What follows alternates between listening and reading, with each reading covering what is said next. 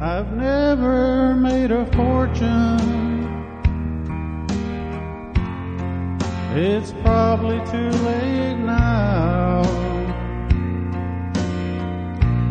Oh, but I don't worry about that much, 'cause I'm happy anyhow. As I go along life's journey, I'm reaping better than I sowed. I'm drinking from my saucer, 'cause my cup has overflowed. Ain't got a lot of riches. Sometimes the going's rough, but I've got a friend in Jesus, and that makes me rich enough. I thank God for all His blessings on me, and the mercy that He's bestowed. I'm drinking from my saucer, 'cause my cup has overflowed.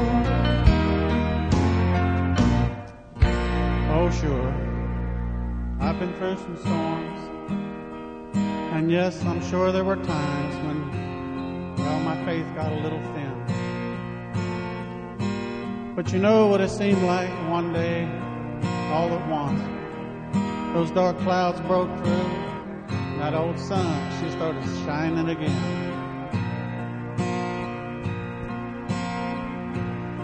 So Lord, help me not to grumble and complain about the tough roads I have hoed.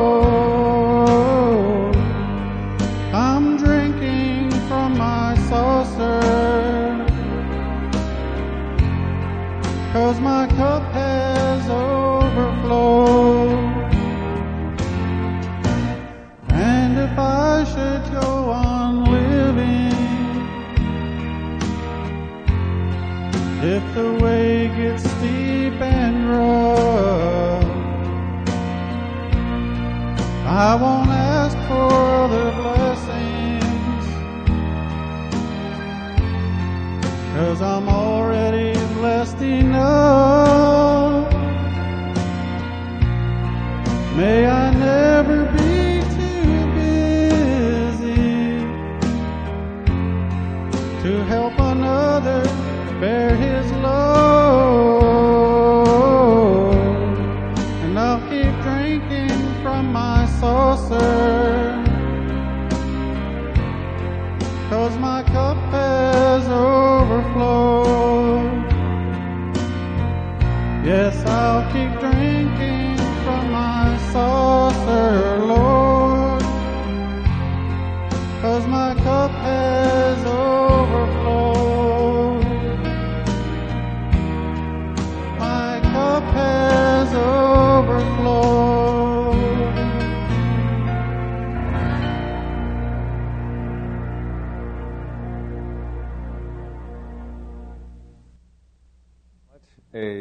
A beautiful song. We're in Revelation chapter 10. As we remember, in the last chapter, we ended our study with the sounding of the sixth and the seventh trumpets, and after the sixth trumpet judgment was finished, we entered into the midpoint of the 7-year tribulation period. Now remember, here we are in Revelation 10, and the first 3.5 years are complete. Chapter 10 through chapter 11 are a parenthesis between the sixth and the seventh trumpet. And we're going to look at this interesting time before the last trumpet sounds. So let's pick up the reading of God's Word, Revelation chapter 10, and begin reading in verse 1. Verse 1 down through verse 3. And I saw another mighty angel come down from heaven clothed with a cloud, and a rainbow was upon his head, and his face was as it were the sun, and his feet as pillars of fire. And he had in his hand a little book open, and he set his right foot upon the sea and his left foot on the earth, and cried with a loud voice, as when a lion roareth, and when he had cried, 7 thunders uttered their voices.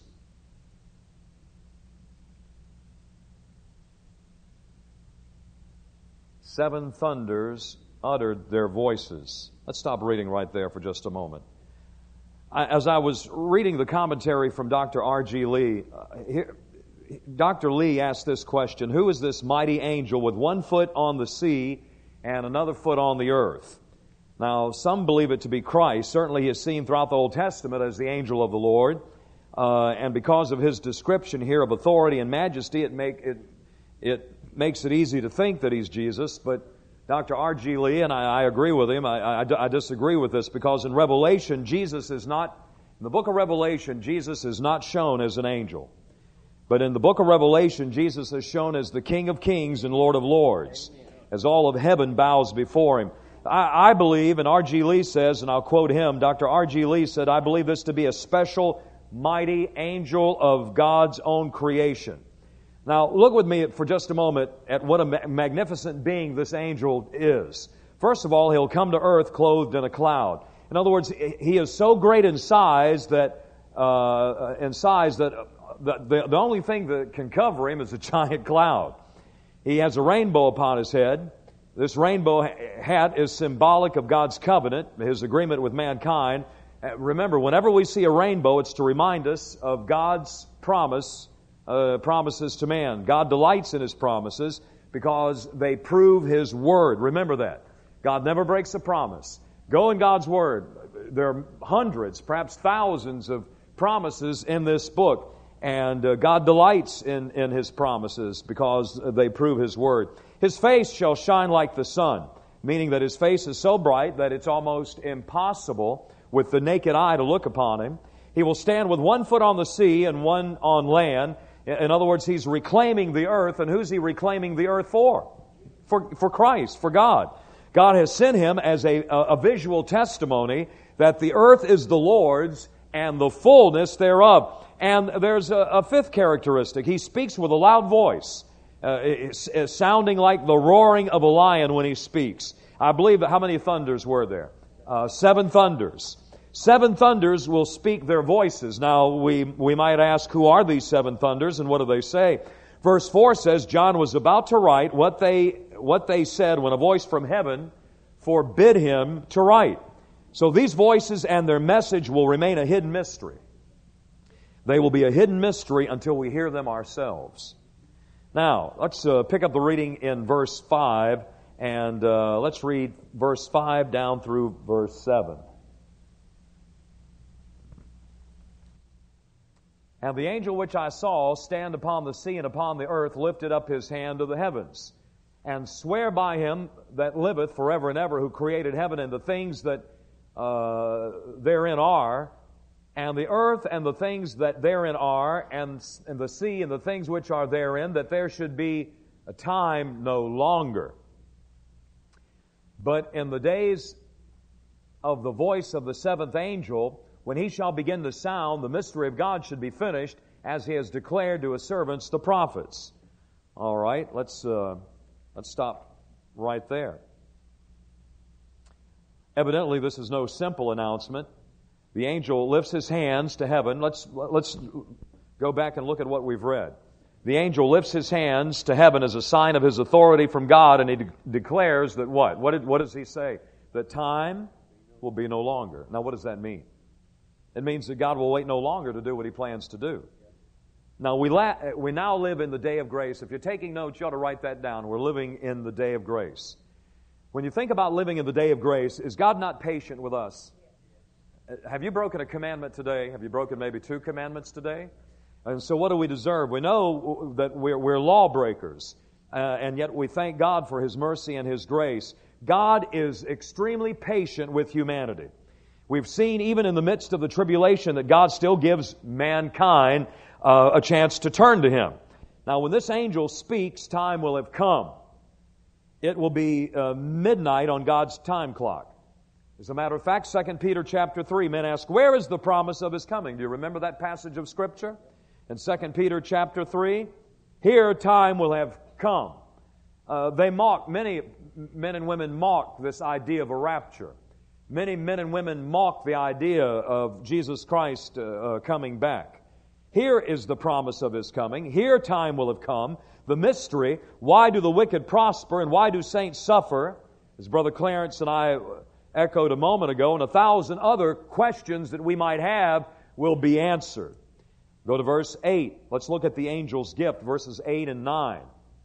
These are short chapters tonight. Verse 8, and the voice which I heard from heaven spake unto me again and said, go and take the little book which is open in the hand of the angel, which standeth upon the sea and upon the earth. And remember, why is he standing upon the sea and upon the earth? He's reclaiming for God. Verse 9, and I went unto the angel and said unto him, give me the little book. And he said unto me, take it and eat it up, and it shall make thy belly bitter, but it shall be in thy mouth sweet as honey. It shall be in thy mouth sweet as honey. Let's stop reading right there. Now clearly this is a reference to what?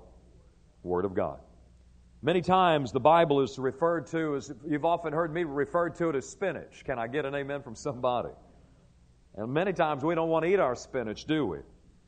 But the Bible is referred to as food, and like food because it must be absorbed into the system for it to do good. Thy word have I hid in my heart that I might not sin against thee. A casual reading of the word, if we're just into the Word and it's just a casual reading, if we're not meditating on the Word of God, I'm telling you right now, it's not going to get the job done. The Word has to become you just can't wake up in the morning and say, well, I know I need to read a few verses of Scripture from my daily bread, and I know I need to read a daily bread, and then you rush through it, and you don't have some quiet time. You don't take your time. The Word has to be absorbed. Not just in our minds, but where else? In our heart. If I were to ask you tonight, what is the greatest treasure that you have? How many of you could truly say from your heart, if we were to hook you up to a lie detector test, would it be your favorite automobile? Would it be your favorite horse? Your favorite dog or animal? Would it be a pet? If I were to ask you, what is your favorite possession? Would you claim your children as your most valuable possession? I mean, would it be a ring? Some sentimental value? How many of you could truly say, Lord, it is your word, it is the greatest treasure in my life? It is the greatest treasure of our lives. Think about it for just a moment. It reveals who God is. It reveals His nature and His character.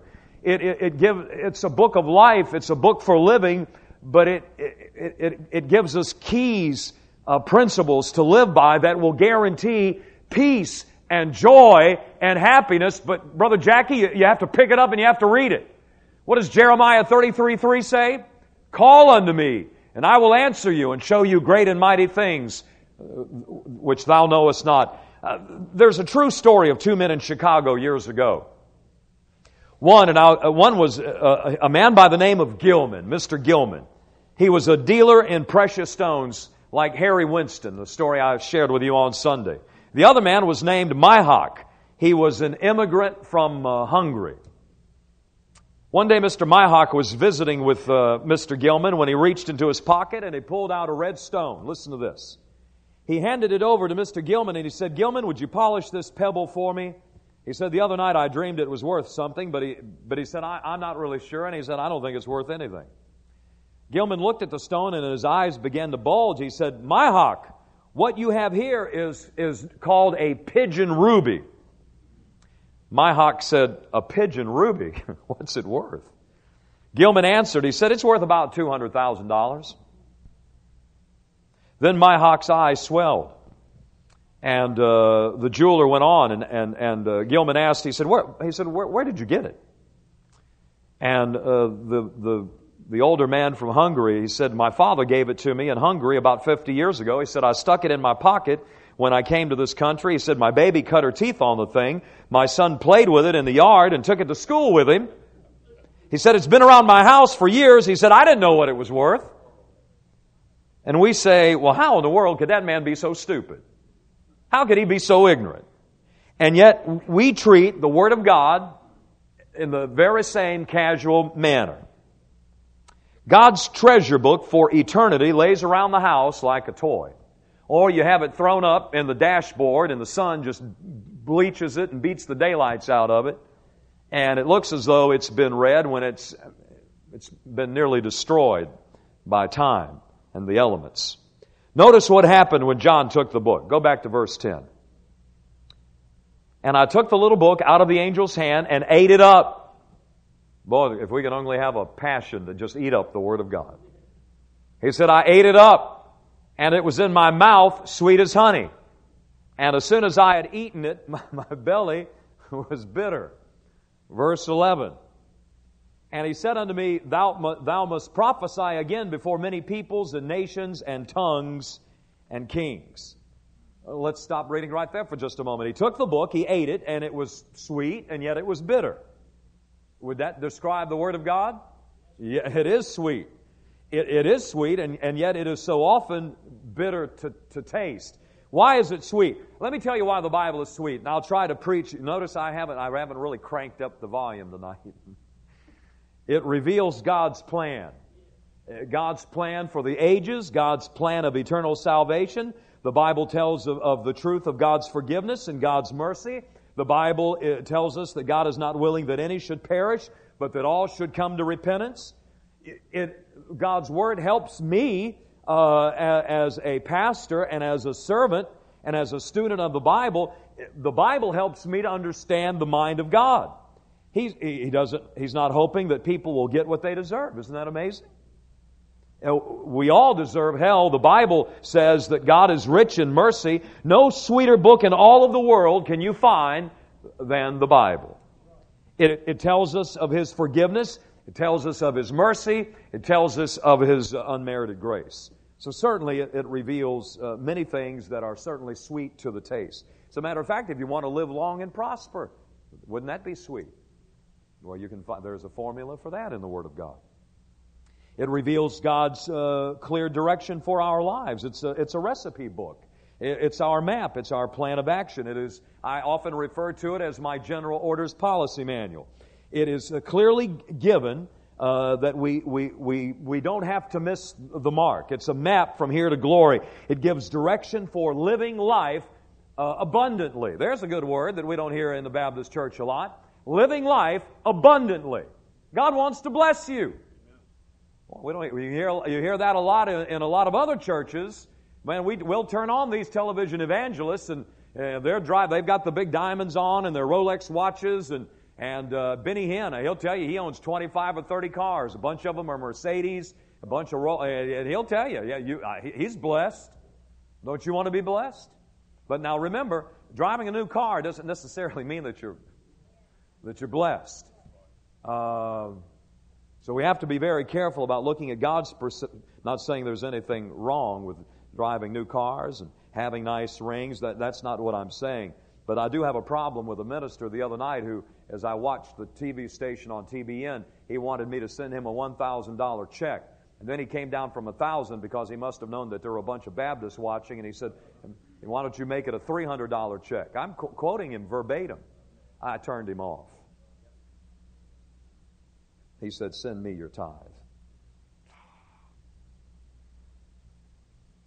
There are many other reasons why God's Word is sweet, but it also can be bitter. Write this down. It's bitter when the saved, notice I said it's bitter when the saved refuse to heed it. Not just read it, but know it and then refuse to heed it. If God tells us to do something and we refuse, believe me, life can be bitter. Is life bitter for some of you right now? Consequences, bad choices, bad decisions. You should have gone God's way, and instead you went your way. Have you ever wondered why there are grouchy, irritable, pessimistic, critical Christians? Can I tell you why? They're refusing to obey the Word of God. That's simple and plain. They're miserable because they've left God out of their life.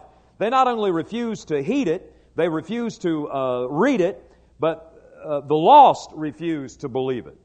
The same book that promises forgiveness and mercy promises judgment and punishment to those who refuse it. Would you agree with me or not? All right, we'll stop right there. We're running out of time. And I know some of you would stay here till midnight. Go back and reread all of Revelation 10. We'll pick up in Revelation 11 Sunday morning. And then Sunday night, I believe we'll have time to get into Revelation chapter 12. Try to make it a habit to read the Word of God. Is it sweet? Yes. As a matter of fact, when you read Proverbs chapter 3, don't put your Bible up just yet. Go over there to Proverbs chapter 3. I want to leave on a positive note. Go to Proverbs chapter 3 because it's a passage of Scripture that all of you are very familiar with.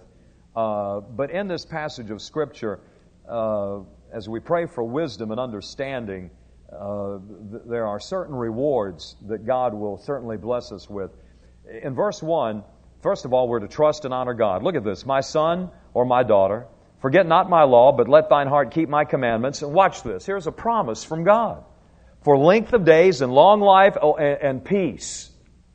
Does your Bible say that? Can you put a price tag on peace? We've got so many men and women in jail right now. When you look at drug addiction and alcoholic addiction and people who are trying to find some sense of peace, and we try to find it in just about everything under the sun, I'm telling you, if you just simply pick up the Word, read it, but heed it. More than just read it, you need to obey it. There's a sense of peace, long life. And who is promising this? God is. Let not mercy and truth forsake thee. Bind them about thy neck. Write them upon the table of thine heart. So shall you find favor and good understanding in the sight of God and man. Trust in the Lord with all of thine heart. Lean not unto thine own understanding. In all of your ways, look at not just 50% or 75%. See, many of us, we're trying to live the Christian life, or we're trying to do it at 85% or 90% when we ought to be giving God the 100% of our heart. Do you follow my reasoning? Well, Lord, I went to church on Sunday. I even went to church Sunday night, and I was back on Wednesday. But the music you listen to doesn't honor God, or the TV shows that you watch, you know you shouldn't be watching them, or maybe you're dabbling in there's books or magazines that you know you shouldn't be reading. Or maybe it's greed or lust, or there's some area. You know, all of us tonight, we need to do a self-assessment. I do it on a daily basis. In the morning, I pray, Lord, if there's anything that's not right in me, purge me.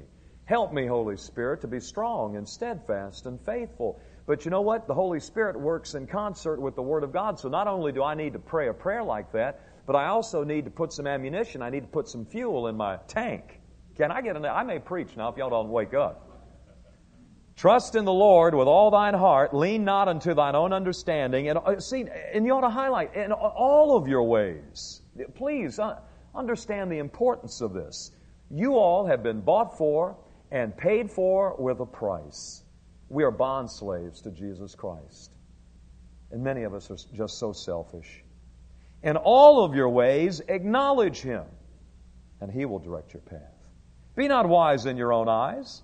Fear the Lord, depart from evil. Oh, and here's a promise in verse 8. Once again, do you want to be healthy? It shall be health to thy navel and marrow to thy bones. Honor the Lord with thy substance and with the first fruits of all thine increase. And then there's another promise. So shall thy barns be filled with plenty, and thy presses shall burst out with new wine. My son, despise not the chastening of the Lord, neither be weary of His correction, for whom the Lord loveth. Does He love you tonight? Well, of course He does. And if He loves you, He's going to correct you, even as a father the son in whom He delighteth. So, all right, when you go to bed tonight, pray for wisdom. Because wisdom is the key ingredient if we're going to grow spiritually. I'm talking about spiritual, godly wisdom. Because wisdom not only delivers us from evil, but listen, godly wisdom promises certain rewards. All right, let's backtrack for just a quick moment. Godly wisdom promises certain rewards. One is longevity. Think about this if you're still writing. One is longevity and prosperity. You see that in verses 1 and 2. Favor with God and man, verses 3 and 4. Guidance in verses 5 and 6. Health and refreshment in verses 7 and 8. And watch this. Prosperity.